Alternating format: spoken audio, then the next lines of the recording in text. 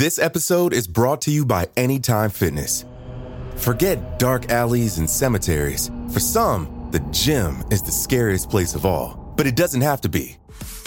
With a personalized plan and expert coaching, Anytime Fitness can help make the gym less frightening. Get more for your gym membership than machines. Get personalized support anytime, anywhere. Visit AnytimeFitness.com to try it for free today. Terms, conditions, and restrictions apply. See website for details. This episode is brought to you by Visit Williamsburg. In Williamsburg, Virginia, there's never too much of a good thing. Whether you're a foodie, a golfer, a history buff, a shopaholic, an outdoor enthusiast, or a thrill seeker, you'll find what you came for here and more. So ask yourself, what is it you want? Discover Williamsburg and plan your trip at visitwilliamsburg.com. It feels like we're all being told to go on this diet, take that supplement. Ozempic will give you depression, but you know what'll cure that? Weed. Or you could try to balance your hormones. At Science Versus, we're like, what the f*** is going on?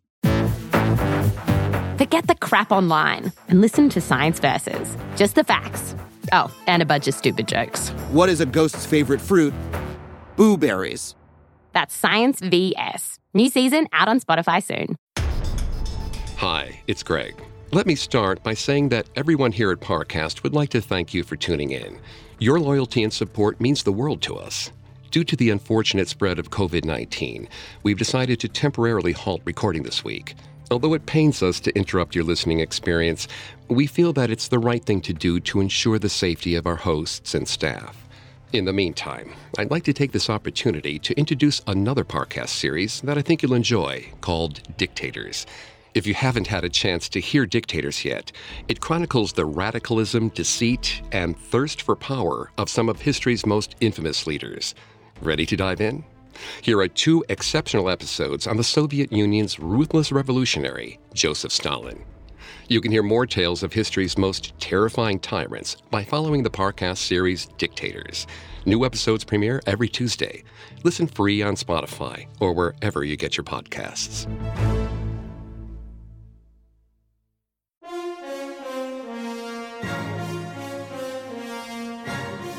January 21st, 1924, Moscow. At the Grand Bolshoi Theater, the 11th All-Russia Congress of Soviets was well underway. All the most important government leaders were in attendance. Grigory Zinoviev, Lev Kamenev, Nikolai Bukharin, and the imposing man from Georgia, General Secretary Joseph Stalin. The conference was in the thick of discussion when they were interrupted by an urgent phone call. It was for Stalin. He took the receiver and spoke quietly. The other leaders didn't know what the call was about, but from the look on his face, it was serious. When he hung up, he turned to the theater of over 1,600 men and announced, Vladimir Lenin was dead. The crowd broke into tears and shock. Stalin was stoic, but his mind was racing. In the last few years, he'd made sure to position himself as Lenin's natural successor. He was already the leader of the Soviet Union in all but name, and soon it would be official. No one was going to stand in his way. And if they tried...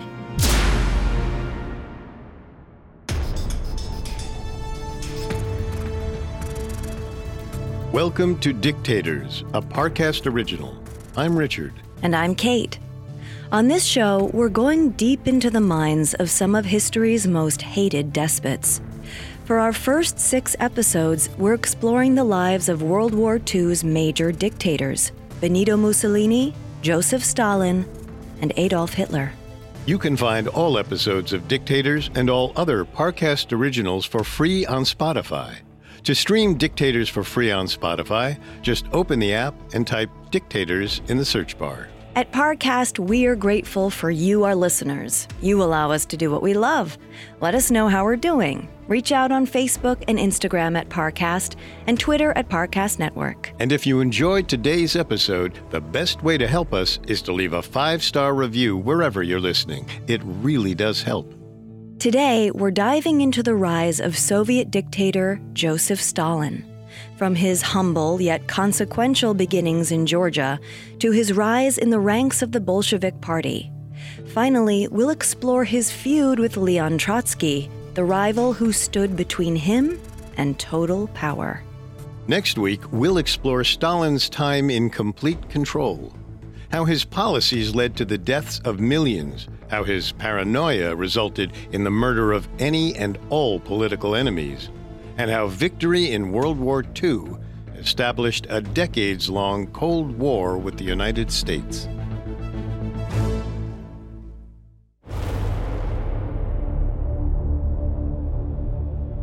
When looking at individuals who changed the course of history for either good or bad, Joseph Stalin is high on the list. A Georgian peasant and bandit who not only helped overthrow a 300-year-old dynasty, but turned a young nation into one of the most powerful countries in the world. Hitler will always have the notoriety of murdering 6 million plus during the Holocaust. But under Stalin's regime, an estimated 9 million were killed, either because of the famines or the various purges of political dissidents. How did a man whose mother wished him to be a priest become one of the most ruthless dictators in history? A man who once wanted to help the poor and saw Marxism as the path to equality. For that, we must journey to the Caucasus region of the Russian Empire, to the Georgian town of Gori. Gori was a small town known for its lawlessness. With an ethnic mix of Georgians, Armenians, Russians, and Jews, the town of roughly 7,000 was chaotic and violent. Brawls in the streets were a regular occurrence.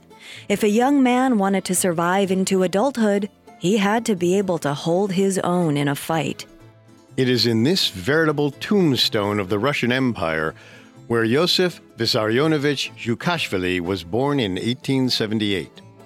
Before he was known to history as Stalin, he was called So-So by friends and comrades. The only surviving son of his family, So-So was torn between two destinies. His alcoholic father, Vissarion, wanted him to follow in his footsteps and become a cobbler.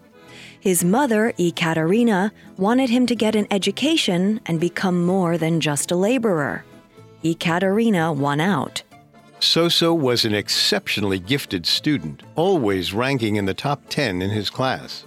But he brought the rough-and-tumble streets of Gori into the classroom. He quickly developed a habit of challenging authority, a challenge he would continue until he himself was the authority. So-So wasn't just naturally intelligent. He worked for it. He felt the need to prove himself better than the rest. Besides carrying the tarnished name of his drunken father, So-So's early life was riddled with health problems. He suffered from smallpox that left his face scarred forever. When he was around 11, he was struck by a carriage that gave him a limp he carried for the rest of his life. And on top of all of that, one of his arms was shorter than the other. So-So was determined to be more than just a walking defect. He was going to be the one who dictated how others saw him. As a child, So-So witnessed the might of imperial authority through the hangings of local bandits. When he was about 13, he and his friends were told by their Russian Orthodox teachers that the 3 men at the gallows had stolen a cow and murdered a police officer while trying to escape. But looking up at the dirty men in chains and nooses, waiting for the trap door to drop, So-So didn't see hardened criminals. Instead, he saw peasants trying to survive an oppressive landlord. He and his family could be forced into the same position any day. In So-So's eyes, the hanging was merely a way for Imperial Russia to flex its might over poverty-stricken Georgia. This defining moment did 3 things. It instilled in him a hatred for Tsarist Russia. It desensitized him from death. And it made poverty his cause to champion. So-So's mother had always wanted him to become a priest. This seemed like a good avenue to help the poor. So at the age of 16, he left for seminary school in the city of Tiflis, 50 miles to the southeast. At the seminary, his outlook on life changed forever, but not in the way he expected. After joining a secret club that studied banned books, Soso discovered the works of Chernyshevsky, Dostoevsky, Victor Hugo, and Karl Marx. Reading Das Kapital opened Soso's eyes to socialism. This was what he was looking for all along. A way for the poor to triumph over the oppressive Russian government. As he embraced his new radical beliefs, Soso became even more disobedient toward the school's priests. This put him directly in the crosshairs of Father Abashids.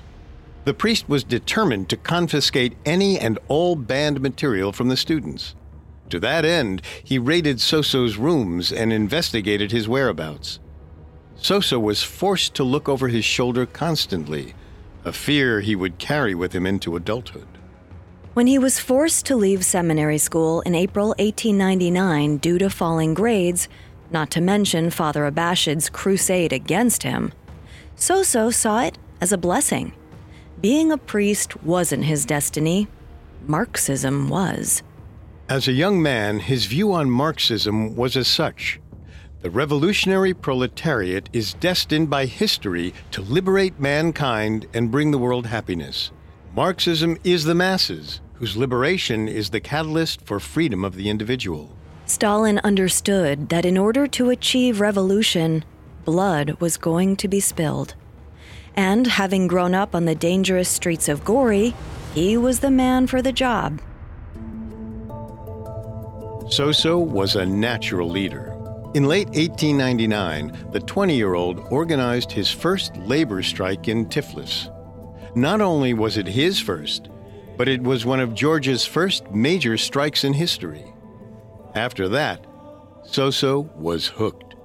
He soon joined the Russian Social Democratic Labor Party, or RSDLP. Thanks to his street fighter childhood, Soso advocated for a more militant approach to demonstrating. This propensity for violence quickly made him a target for Russia's secret police, the Okhrana. The Okhrana would constantly be a thorn in Stalin's side throughout his revolutionary days. Though they managed to arrest him several times, he had a tendency to escape. Once he was free, it was back to demonstrating. The pattern continued all the way until 1903, when a schism suddenly tore through the RSDLP. On one side were the Mensheviks, led by Julius Martov. On the other were the Bolsheviks, led by Vladimir Lenin. The dispute was technically about party membership. The Mensheviks preferred a larger, more loosely organized base of supporters, while the Bolsheviks believed only dedicated, full-time activists could claim party membership. But the real issue was deeper than that. Lenin described it as a fight between soft and hard, gradual progressive change and radical revolution. You can guess which side the young Stalin fell on. At the time, Lenin was one of the leading Marxist revolutionaries in Europe. Soso didn't just read Lenin's radical works, he idolized him. And once he joined the Bolsheviks, he was ready to prove his worth. In January 1905, a mass protest against Tsar Nicholas II sparked a violent revolution across Russia. Soso knew it was his time to shine. He organized Bolshevik battle squads in Georgia, clashing with police throughout the region. To finance his operations, he engaged in protection rackets for wealthy oil barons. Soso embraced his role as both gangster and revolutionary. As the Tsar orchestrated pogroms against the Jews, Armenians, and Tartars, Soso responded with coordinated attacks against the imperialists. Soso's bloodletting drew the ire of the more moderate Mensheviks that dominated Georgia, but it gave him clout amongst the Bolsheviks. That clout eventually led to him being chosen as a delegate to the RSDLP conference in Finland in December 1905. Because these gatherings were illegal in Russia, the party was forced to meet abroad and generally in secret. At 27 years old, Soso was going to leave Russia for the first time in his life. More importantly, though, he was finally going to meet his idol, Vladimir Lenin. So-so's reaction upon seeing Lenin was one of complete shock. As he put it, Lenin was the most ordinary man, below average height, in no way different from ordinary mortals. Yet despite Lenin's ordinary features, his personality and mind were enigmatic, and that was what fascinated his young devotee. However, So-so wasn't above disagreeing with his hero. For example, he vehemently disagreed with Lenin regarding the newly created State Duma. The Duma was Tsar Nicholas's concession towards the revolution, a legislative body that was supposed to represent the people. Lenin wanted the Bolsheviks to participate. So-so, however, didn't think the Duma went far enough. He thought the exercise was pointless. He didn't trust Nicholas to keep his word and give the legislature any real power. So-so wasn't wrong. In fact, the conference in Finland was cut short by reports of imperial violence back in Russia. It would be another 4 months before So-so and Lenin met again. And in that time, So-so added a new element to his fundraising strategy: bank robbing. He converted his battle squads into a gang of thieves. This got Lenin's attention. It's believed that during their second meeting in April 1906, Lenin gave So-so his blessing to continue with the bank robberies. As historian Simon Seberg Montefiore notes, this was the first time that Lenin observed Stalin's value as a ruthless underground operator. It isn't hard to imagine a sense of pride in getting such an order from his political hero. Returning to Georgia, So-so amped up his bank robberies. Within a few short months, he added piracy on the Black Sea to his roster of activities. As he understood it, his role was to help fund the Marxist revolution by whatever means necessary. Between the violence that came with the 1905 revolution and dangerous robberies that followed, So-so's outlook on human life and death seems to have darkened. When he heard about the death of one of his men, he allegedly said, "What can we do? One can't pick a rose without pricking oneself on a thorn. Leaves fall from the tree in autumn, but fresh ones grow in the spring." When he'd converted to Marxism, he knew the proletarian revolution was going to be bloody. As someone who'd grown up surrounded by violence, he had no problem being the man to dole it out. That was just the way it had to be. In May 1907, So-so attended the 5th RSDLP Congress in London. At one point during the conference, he saw a man walking to the podium whom he'd never seen before. He had a wild poof of hair, and he walked with an arrogance that made So-so immediately hate him. He turned to a comrade and asked who the man was. It was Lev Bronstein, better known as Leon Trotsky. And in no time at all, he would become So-so's sworn enemy. Coming up, So-so, Lenin, and Trotsky put an end to a 300-year-old dynasty. This episode is brought to you by Anytime Fitness. Forget dark alleys and cemeteries. For some, the gym is the scariest place of all, but it doesn't have to be. With a personalized plan and expert coaching, Anytime Fitness can help make the gym less frightening. Get more for your gym membership than machines. Get personalized support anytime, anywhere. Visit AnytimeFitness.com to try it for free today. Terms, conditions, and restrictions apply. See website for details. Now back to the story. In May 1907, 28-year-old Yosef Djukashvili, known to his friends as So-so, was in London for the 5th Congress of the Russian Social Democratic Labour Party.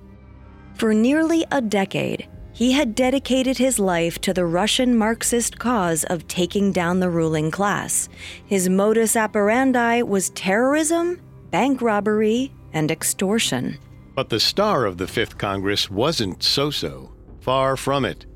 That honor belonged to another, Leon Trotsky. Comrade Trotsky was at the time as well known as Lenin and Martov. Undoubtedly the most gifted writer of the cause, the Menshevik-siding Trotsky relished his celebrity. During the 1905 revolution, Trotsky made a name for himself by championing an aspect of Marxism that would one day bear his name: permanent revolution. He didn't just want Marxism in Russia, he wanted it around the globe. Russia was only the first domino. For the rest of his life, Trotsky would advocate for constant revolution, making enemies among his fellow revolutionaries in the process. Stalin hated him the moment he saw him. The feeling wasn't quite reciprocated. Trotsky claims he doesn't remember meeting Stalin at the conference at all. This may be because even though Soso attended the Congress, he didn't speak at it. His head was back in Georgia planning more robberies. From 1908 to 1911, Soso continued to play the role of Lenin's gangster, robbing and extorting oil tycoons around Georgia. At one point, he robbed the Tiflis Bank, which yielded him the equivalent of $4 million today, and the ire of the more moderate Mensheviks who vehemently opposed his violent tactics. Despite not being as well known as Lenin, Martov, or Trotsky, Soso was making a name for himself among the Bolsheviks. His banditry and his ability to escape police custody gave him a romantic allure. More importantly, it proved that he was more than just a faceless party member. His work was rewarded in September 1911 when he was invited to join the Central Committee, the Executive Council of the RSDLP. His opportunities grew at the beginning of 1912 when the Bolsheviks gained control of the entire party. One of the first things Lenin did was turn the popular periodical Pravda into a mouthpiece for the Bolshevik movement. Soso was given the job of editor. He quickly took to writing articles and seemed to enjoy the new role he played for the movement. But historian Simon Sebag Montefiore notes that in much of his writing, Soso reveals his cynical view of diplomacy and his belief in doublespeak, long before Orwell coined the term. For example, Soso wrote, "When bourgeois diplomats prepare for war, they shout loudly about peace. A diplomat's words must contradict his deeds. Otherwise, what sort of diplomat is he? Fine words are a mask to conceal shady deeds. A sincere diplomat is like dry water or wooded iron." Of course, not everyone was enthralled with his writings. Trotsky famously called them the language of Tiflis seminary homiletics. But the only audience member he really cared about appeasing was, of course, Lenin. Around this time, Lenin was struggling to develop the Bolshevik view on nationalities. In a country as diverse as Russia, he feared that ethnic divides could undermine class warfare. Knowing that Soso came from a diverse region, Lenin asked if he would be willing to write a treatise on the subject. Soso instantly said yes. A few months later, he published one of his most important works, Marxism and the National Question. In Soso's view, the key word in defining a nation is territory. Ethnic Russians born and raised in America or Canada weren't Russian by nationality, but American or Canadian. They would have much more in common with their neighbors there than with, say, someone living in Moscow. What this means in practice: it doesn't matter if you're Georgian, Armenian, or Jewish. If you live in Russia, you're a Russian first and foremost. While Marxism and the National Question would prove to be a seminal work in Marxist theory, it is most remembered for being the first major publication in which Soso used his nom de plume, Stalin. Taken from the Russian word for man of steel, the positive reaction to the pamphlet convinced Soso to take Stalin as his permanent surname. Unfortunately, the success would be short-lived. On February 23, 1913, Stalin attended a Bolshevik masquerade party, an event that he had no desire to attend. He was only convinced to go by a friend and fellow Central Committee member, Roman Malinovsky. At around midnight, the party was suddenly crashed by the Okhrana, the Russian secret police. They were looking for Stalin. He attempted to escape wearing women's clothing, but he didn't get very far. Now in custody, Stalin was sentenced to 4 years of exile in an area of Siberia known as Turogansk. The location was chosen specifically because it was near the Arctic Circle. The rough, tundra-like terrain would make it impossible for even Stalin to escape. The whole masquerade party had been a setup. Roman Malinovsky was actually a double agent for the Okhrana. For 3 years, he not only spied on his comrades, but climbed the ranks with the Bolsheviks while doing it. He was even elected to the State Duma. According to historian Simon Sebag Montefiore, the Malinovsky case played its role in making Stalin and his comrades obsessively paranoid. Like Banquo's ghost, he haunted Soviet history. Stalin would never forget that someone he trusted, a brother in the fight against the bourgeoisie, was a traitor. While the other leaders of the revolution continued to work, both at home and abroad, Stalin survived in Siberia. Ironically, these years would provide him with some of his happiest memories. Later in life, he would tell stories of his time as a rugged hunter, like a lone gunman in the West or a Ronin in the East. In time, almost all of the major revolutionaries were exiled during the outbreak of World War I. Stalin was in the north, Lenin was in Switzerland, and Trotsky bounced around Europe. World War I was wildly unpopular with the Russian people. For 3 years, they suffered heavily against the Germans. Anti-war fervor was growing, and in 1917, the powder keg was lit. On March 2nd, a telegram arrived declaring that all exiles were to be freed. A few hours later, Stalin found out why. After mass protests in Petrograd, Tsar Nicholas II had abdicated the throne. The Romanov dynasty was over.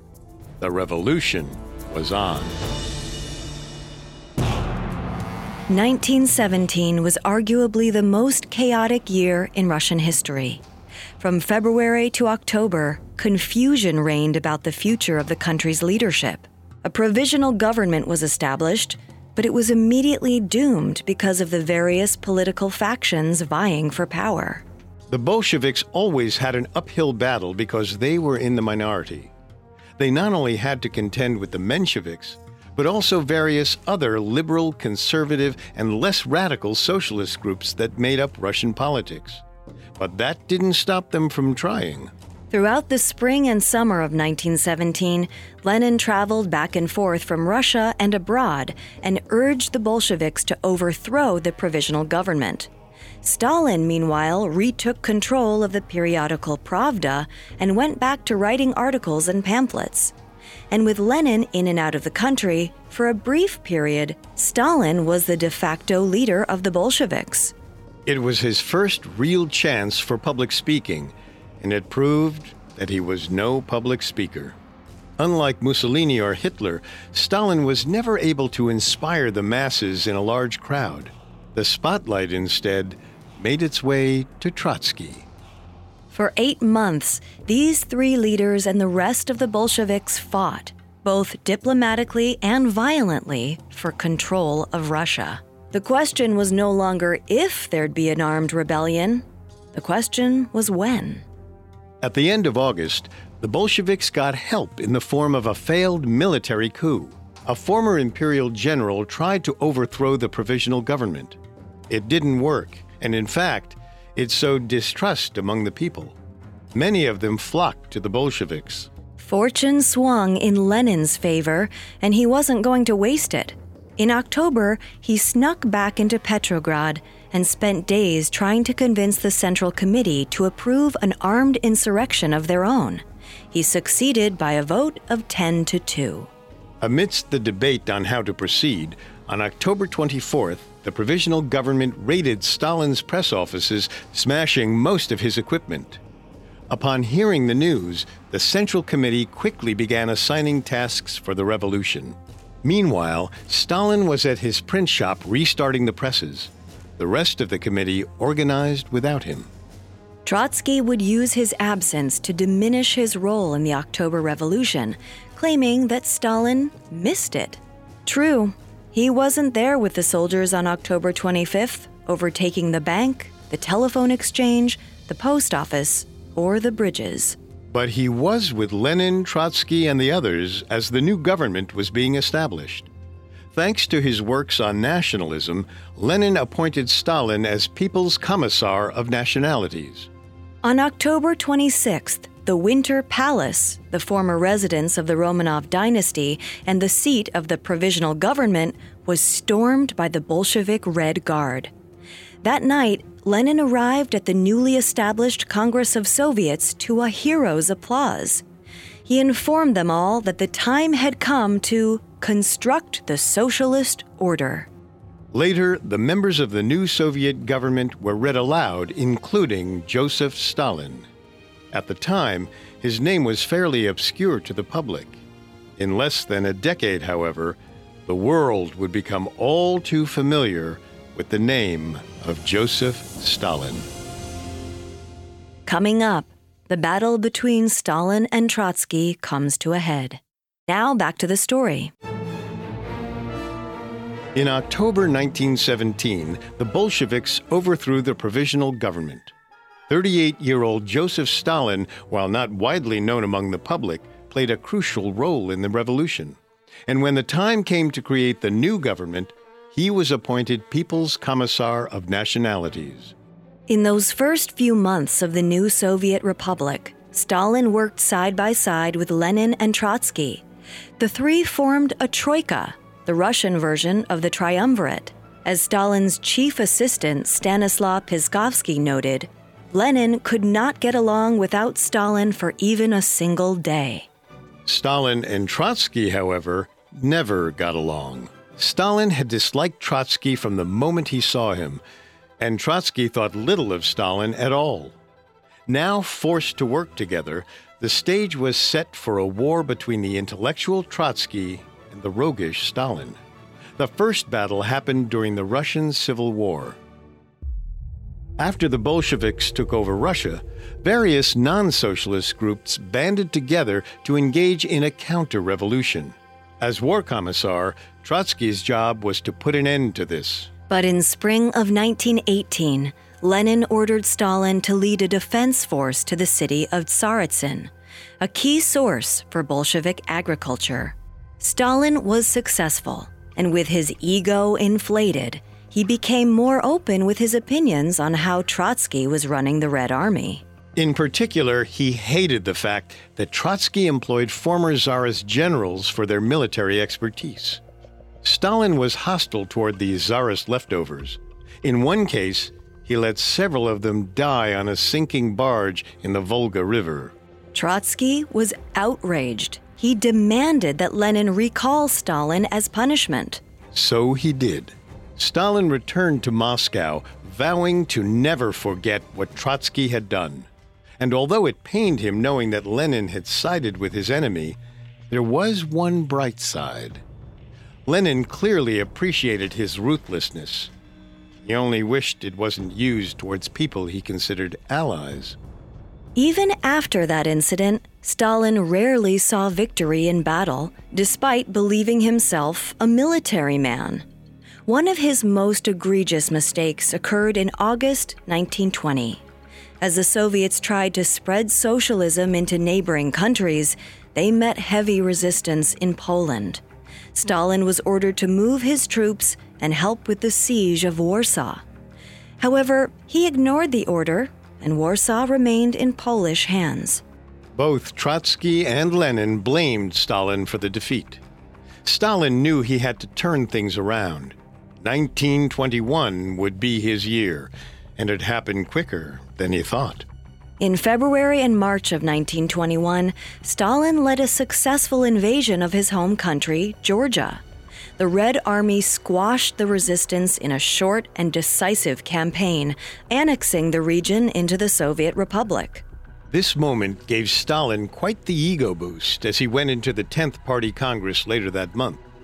Already high on victory, he knew that his actions at the Congress could bring him back in Lenin's good graces. The first item on the agenda, Lenin's new economic policy. The Russian Civil War had caused a major economic crisis in the Soviet Republic. To save the economy, Lenin introduced his controversial New Economy policy. To put it briefly, the NEP partially reintroduced capitalism by allowing free trade as a way to jumpstart the economy. Lenin argued that it was only a temporary measure. Hardline Bolsheviks decried the proposal anyway, and Trotsky was one of its most vocal critics. While Stalin also disagreed with the policy, supporting it would help reestablish his favorability. So, Stalin sided with Lenin. Stalin's support for issues like this had a much more lasting impact than he anticipated. When it was time to re-up Central Committee membership, many of Trotsky's allies were denied re-election. They were instead replaced by Stalin's camp.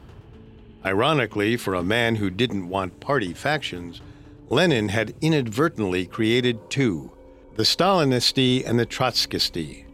And with his side gaining clout, Stalin positioned himself as the next in line for power.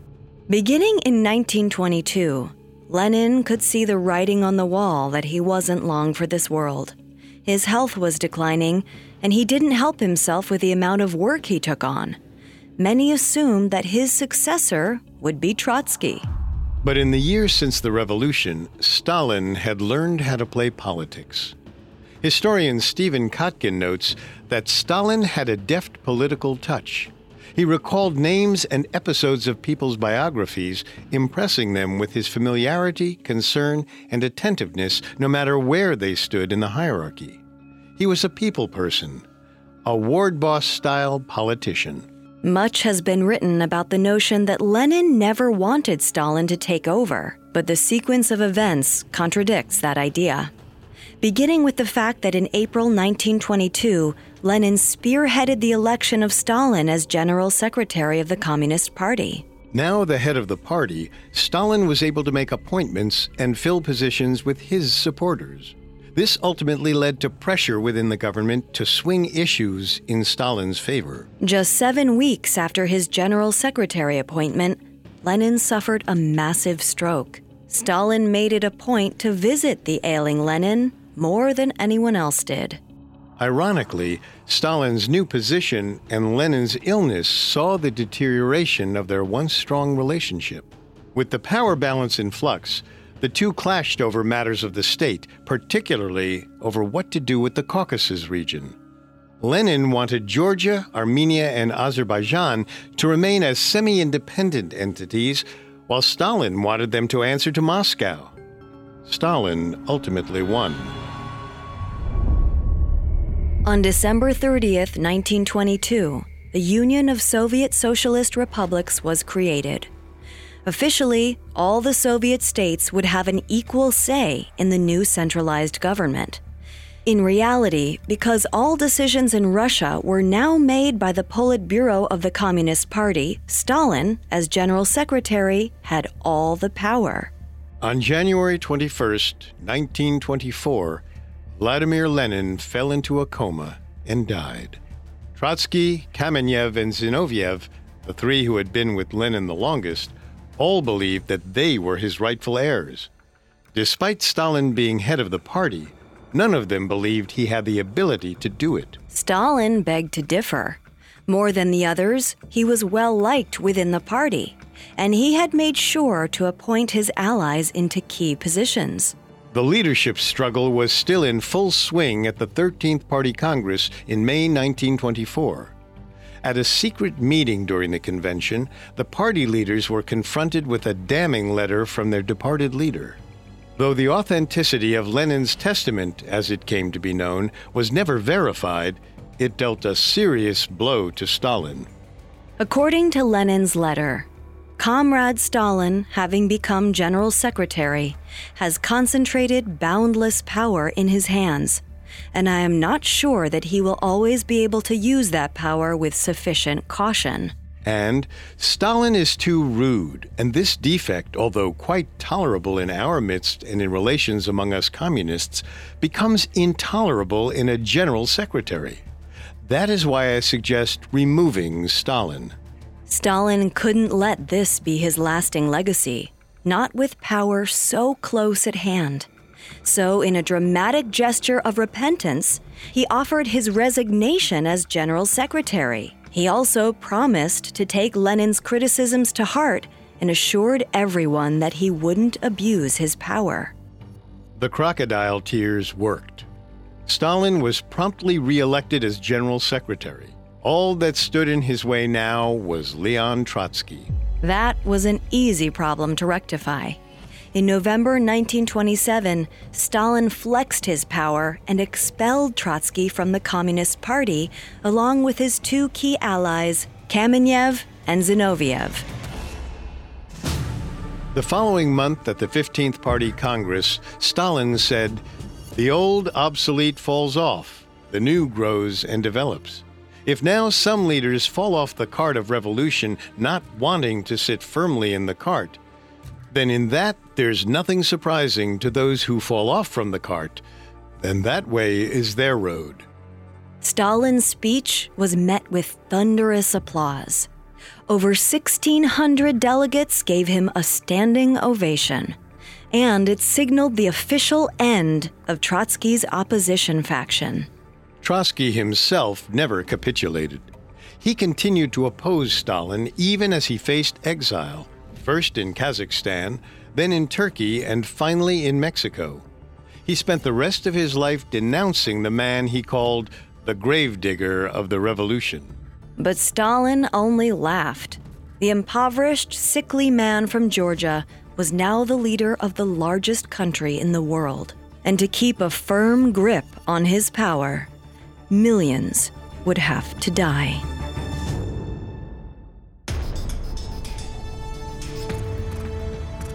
Thanks for listening to Dictators. We'll be back next Tuesday to explore Stalin's reign of terror as he shapes the Soviet Union into a global superpower. You can find all episodes of Dictators and all other Parcast originals for free on Spotify. Not only does Spotify already have all of your favorite music, but now Spotify is making it easy for you to enjoy all of your favorite Parcast originals like Dictators for free from your phone, desktop, or smart speaker. To stream Dictators on Spotify, just open the app and type Dictators in the search bar. And don't forget to follow us on Facebook and Instagram at Parcast and Twitter at Parcast Network.